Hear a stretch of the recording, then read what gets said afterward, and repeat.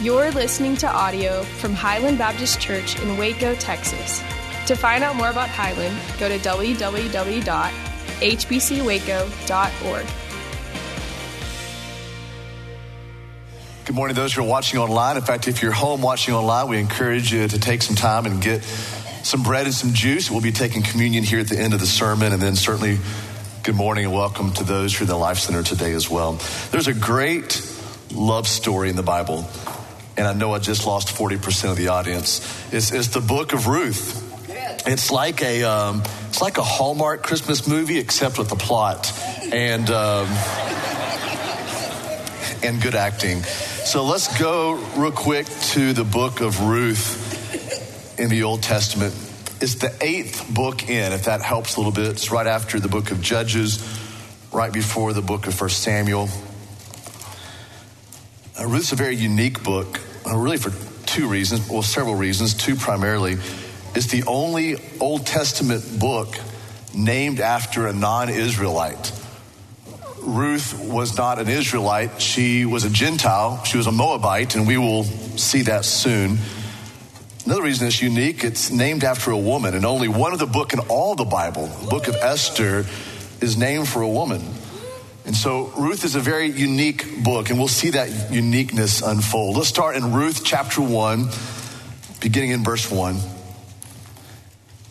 Ruth 1:1, and I would encourage you to keep your Bible open. This will be the book that we're in this morning. In the days when the judges ruled, there was a famine in the land. And a man of Bethlehem in Judah went to sojourn in the country of Moab, he and his wife and his 2 sons. The name of the man was Elimelech, and the name of his wife was Naomi. And the names of his 2 sons were Mahlon and Chilion. Now, we would read that as Chilion, but it's in Hebrew, Chilion. Although if you are ever at a place where you're thinking about giving a name to your son, Chilion's a really cool name, just for you. I would submit that to you. They were Ephrathites from the tribe of Ephraim, from Bethlehem in Judah. They went into the country of Moab and remained there. But Elimelech, the husband of Naomi, he died, and she was left with her 2 sons. They took Moabite wives. The name of the one was Orpah, and the name of the other was Ruth. And they lived there about 10 years, and both Mahlon and Chilion died. So that the woman was left, so Naomi was left without her 2 sons and without her husband. Then she arose with her daughters-in-law to return from the country of Moab, for she had heard in the fields of Moab that the Lord had visited his people, meaning back in Israel, back in Judah. The Lord had visited his people and had given them food. So she set out from the place where she was with her 2 daughters-in-law, and they went on the way to return to the land of Judah. So you have these 3 ladies here in this story, Naomi and Orpah and Ruth, and they're going to make the journey from Moab back to Bethlehem. Just kind of interesting in this story, the name Bethlehem means house of bread. Beth always means house in the scripture. Beth Shemesh is the house of the sun. Beth El is the house of God. Bethlehem, the house of bread. So they're going to make the journey from Moab to Bethlehem. It's about a 50-mile trek, which probably doesn't sound too bad, except remember this was before the days of 4-wheel drive trucks. This is 3 women hiking with everything that they have from Moab to Bethlehem. So map nerds, and I'm one of you. Wake up for just a little bit. I want you to see this satellite photo that was taken 2 years ago, November 2018, of the Dead Sea. Now, I want you to see something pretty fascinating to me. That is not an enhanced picture at all. When you look at the Dead Sea from satellite, it actually looks blue. So you kind of see the southern portion of the Dead Sea there, the beautiful blues and the beautiful whites. That's the salt from the Dead Sea. And the blue is there because of the reflection of all the minerals there, especially in the southern part of the Dead Sea. So on the north part of that picture is the Jordan River flowing into the Dead Sea. Then you have the Dead Sea. And then the southern part of the Dead Sea is where a lot of the minerals and the salt really begin to collect. And right to the south of that, just for interest, is Sodom and Gomorrah. So let me put now the names on top of that map. And so you see on the east side of the Dead Sea, that is the region of Moab. So that is where Elimelech and Naomi and Orpah and Ruth and their husbands, that's where they were living. But so now it's just the daughters-in-law and it's Ruth it's Naomi, and they're going to need to go to Bethlehem. So to get there, you have to go around the Dead Sea. You would have to cross the Jordan River. That is mountainous area. It is desert. It would be blazing hot in the daytime. It'd be freezing cold in the evening time, at nighttime. And then they have to go to Bethlehem. Well, Bethlehem is right south of Jerusalem. And anytime, you probably know this, anytime you go to Jerusalem, you always go up to Jerusalem.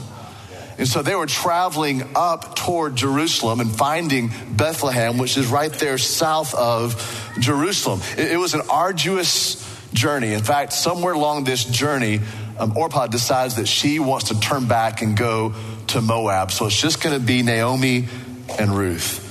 So the journey is from Moab to Bethlehem, but it's much deeper than that. They are traveling from a place of judgment called Moab to a place of plenty or a place of promise there in Bethlehem. The Moabites had been oppressing Israel for the previous 18 years up to this point. In fact, Ehud, the mighty judge, had just killed Eglon. And so now the Moabites had gone back to the other side of the Dead Sea. But for 18 years, they had been oppressing Israel as slaves. In fact, Deuteronomy 23, the law says, do not associate with Moabites. Don't have a friendship with them. In fact, the law said in Deuteronomy 23, even to the 10th generation, have nothing to do with the Moabites. So don't miss this. God is about to welcome into his land a stranger, an enemy, to the land that he has promised to his people. He has brought Ruth from a land of judgment and is now bringing her and Naomi to a land of promise. God is going to welcome the stranger to his place. So three things I want you to see about Ruth this morning. One, she's a stranger from a forbidden place. Moab was a strange place with strange religion. They were pagan people. They worshiped the god Chemosh. And Chemosh was a god that they thought demanded human sacrifice. And so the Moabites would offer human blood, human sacrifice to their Moabite god Chemosh. So she's a stranger from this forbidden land of Moab. And now she's going to become an outcast among an unknown people. So she's not Jewish. She's not from Judah. She's not from Bethlehem. She is a Moabite, and she's going to come among the people that she does not know there in Bethlehem. And Bethlehem was a very small town. It would be 1,100 years later that Christ would be born in that very small town of Bethlehem.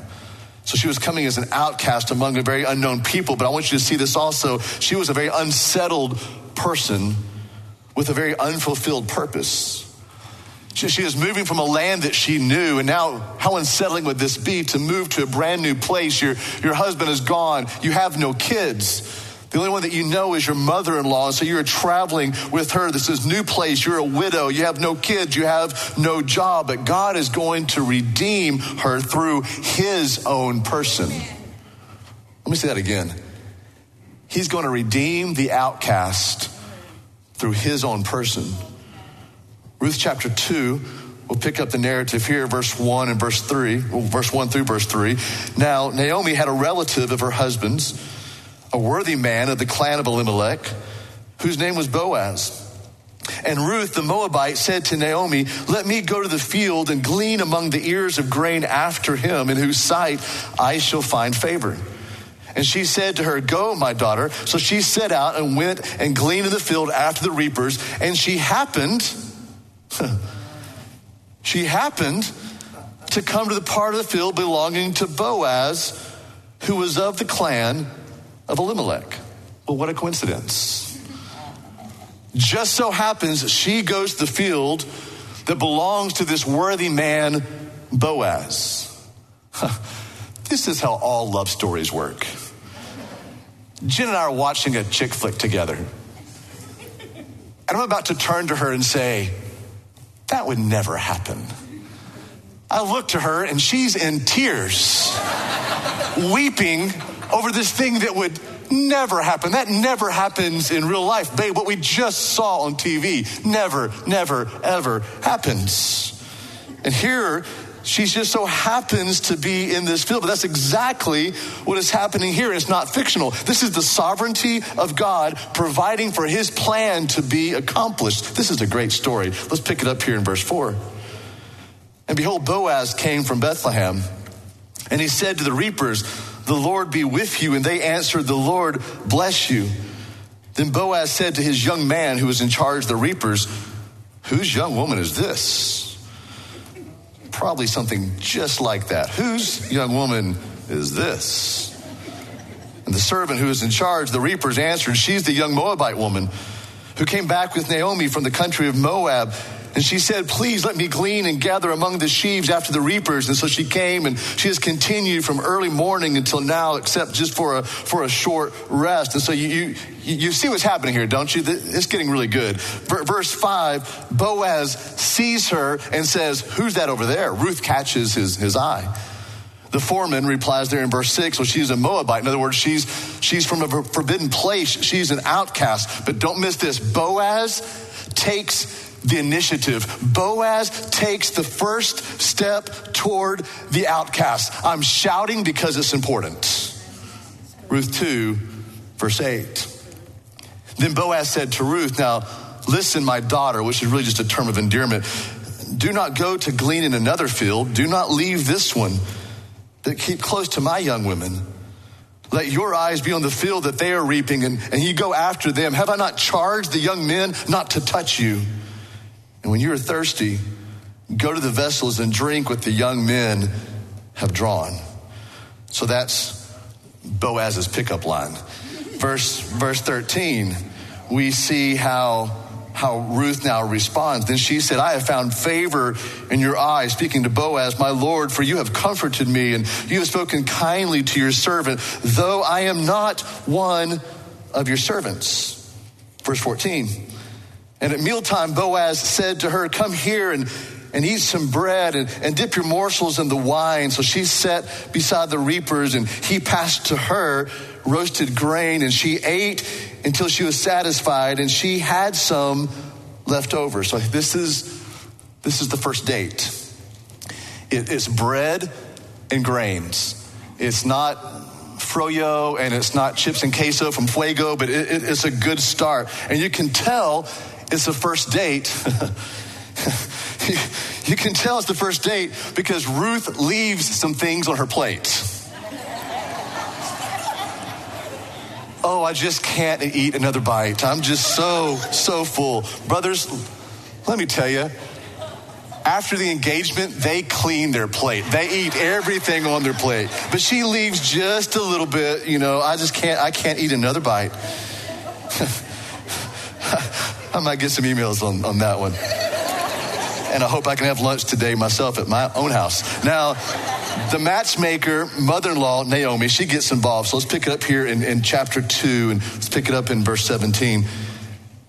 So she gleaned, this is still Ruth, gleaned in the field until evening. Then she beat out what she had gleaned. And it was about an ephah, or about 5 gallons of barley. And she took it up and went into the city. And her mother-in-law saw what she had gleaned. She also brought out and gave her what food she had left over after being satisfied. Verse 19. And her mother-in-law, so this is Naomi, said to her, "Where did you glean today?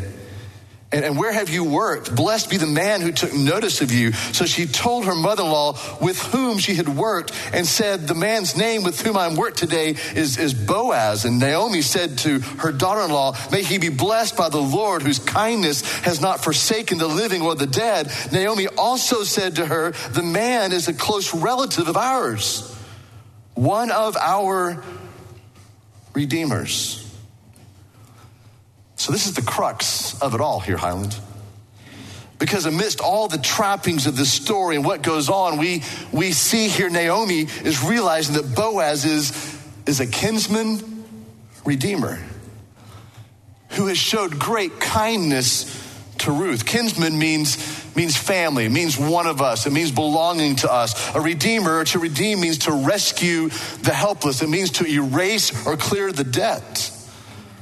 And the word redemption, the word redeem, is used over 20 times in this short little 4-chapter book. It is the primary theme of the book of Ruth, redemption, to redeem. And God is showing his plan to redeem Ruth, an outcast, through this redeemer named Boaz. Boaz is a relative who is able to redeem. He is a relative who is able to save Ruth in her situation, and he's going to. After a lot of drama that happens in chapter 3, because every good love story has a lot of drama, he's going to become Ruth's kinsman redeemer. What is that? 3 things. The kinsman redeemer, 1, seeks out the outcast as his family. The kinsman redeemer is going to seek out, remember, take the first step, initiate moving toward the outcast to bring in as his own family. There were all kinds of other people in the field that day. There were numerous other people. There were servants in the field that day, but Boaz said, who is that one? And he takes the initiative to come to Ruth, and he seeks the outcast to bring her into his own family. Here's the second thing a kinsman redeemer does. The kinsman redeemer saves the outcast from harm. It was common for women in the field to be violated, to be abused, to be assaulted or insulted even by the men. This is why Boaz tells Ruth back in chapter 2, verses 8 through 9, I have told the men, I've instructed the men, they will not touch you. In fact, just the opposite, they will protect you. So Boaz becomes her shield, her advocate, her defense. Thirdly, the kinsman redeemer hosts the outcast at his table. Did you catch that in verse 9? Whenever you're thirsty, get a drink of water that my men will provide for you. Then in verse 14, he invites her to eat bread at his table with these interesting words, come here and eat. You see, Boaz steps up, Highland. He says, I have the desire to redeem. I have the authority, and he does have the legal authority to redeem you, to redeem Ruth, and I have the resources as well to redeem. I will redeem Ruth, and she will be mine. But this is not just an Old Testament story. This is not just an Old Testament picture. Listen to the love story of every Christian redeemed by Christ, who is our kinsman redeemer. Let's see Jesus in the story of Ruth. You don't have to turn there, but you will see it on the screens behind me. Ephesians chapter 1, verses 4 through 8. Even as he, God, chose us in Christ before the foundation of the world. God took the first step. He initiated that we should be holy and blameless before him. In love, that's his desire for us. He predestined us for adoption as sons and daughters through Jesus Christ, according to the purpose of his will, that's his authority, to the praise of his glorious grace, that's his resource, which he has blessed us, his desire for us in the beloved, in Christ. In him, we have redemption through his blood, his resource, the forgiveness of our trespasses, Jesus' authority to do so according to the riches of his grace. What a resource which he has lavished upon us. So here's what Jesus does. Jesus seeks the outcast as his family. We were the ones who were in the land of judgment. And let's be honest, we were rightly judged as arrogant, self-centered, self-sufficient rebels. We were enemies of God. And Jesus sought us to be his family. By his grace, Jesus makes his enemies his friends.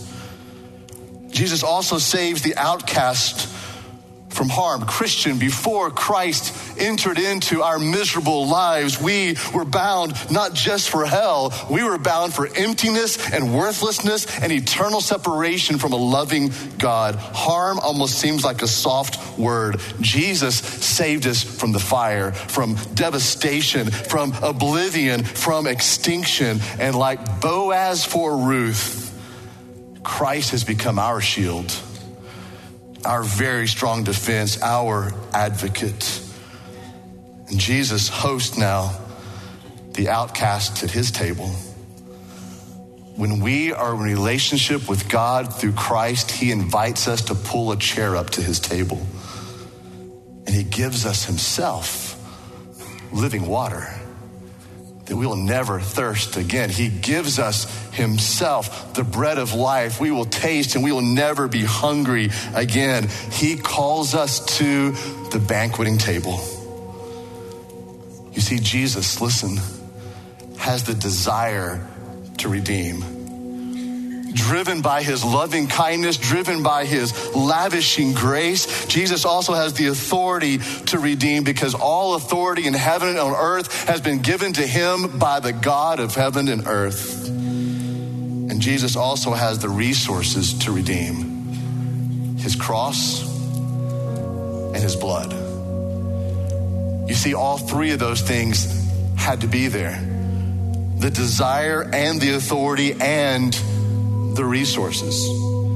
Had Jesus just had the desire and the authority but not the resources, we would still be lost. If Jesus had the authority and the resources but not the desire, we would still be lost. If Jesus had the resources and the desire but not the authority, we would still be woefully lost.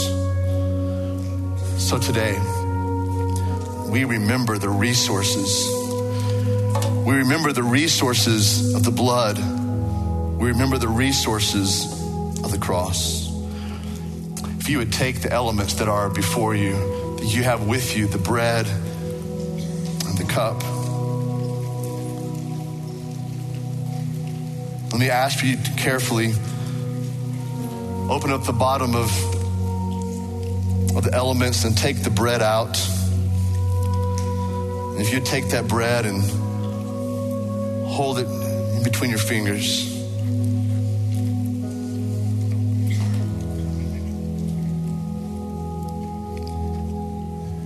And would you with me bow your head, bow your heart.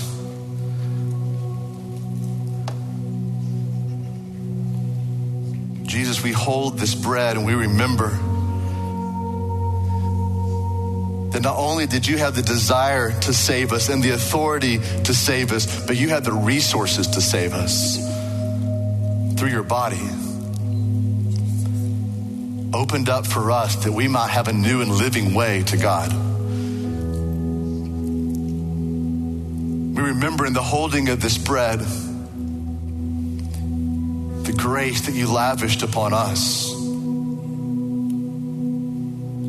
We remember the brutality of the cross. That by your own authority, you laid your life down that we might be chosen by God. Jesus, thank you.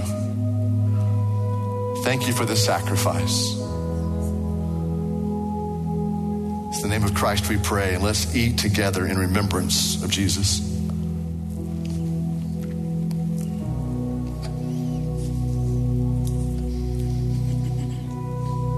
And if you would carefully pull back the top of the juice, holding the cup firmly and firmly pulling back that tab.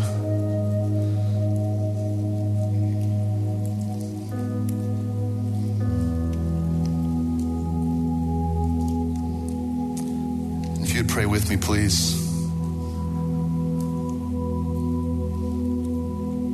As we hold this cup, we remember, Jesus, the resource of our salvation. What we hold in our hand is a reminder to us of the currency that paid for our forgiveness, but also the currency that paid for life that would last forever. Unless the perfect Lamb spilled out his blood for us, there would be no forgiveness of our sin, our ego, our rebellion.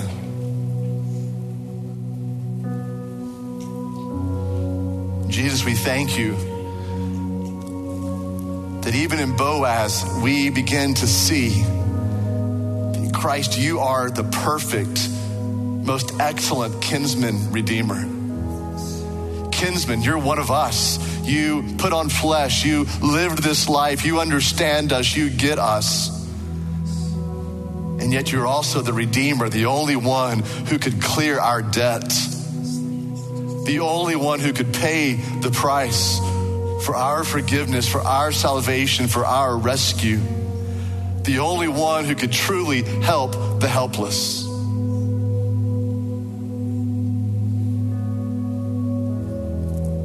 So Jesus, once more, we praise you that by your own authority, you laid your life down for us.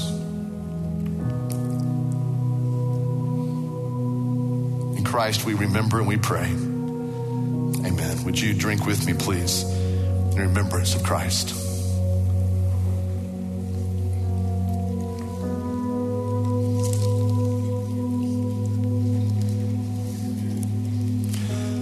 And now would you stand with me? Let's sing to this kinsman redeemer, this wonderful Jesus, our advocate, our defense, our salvation.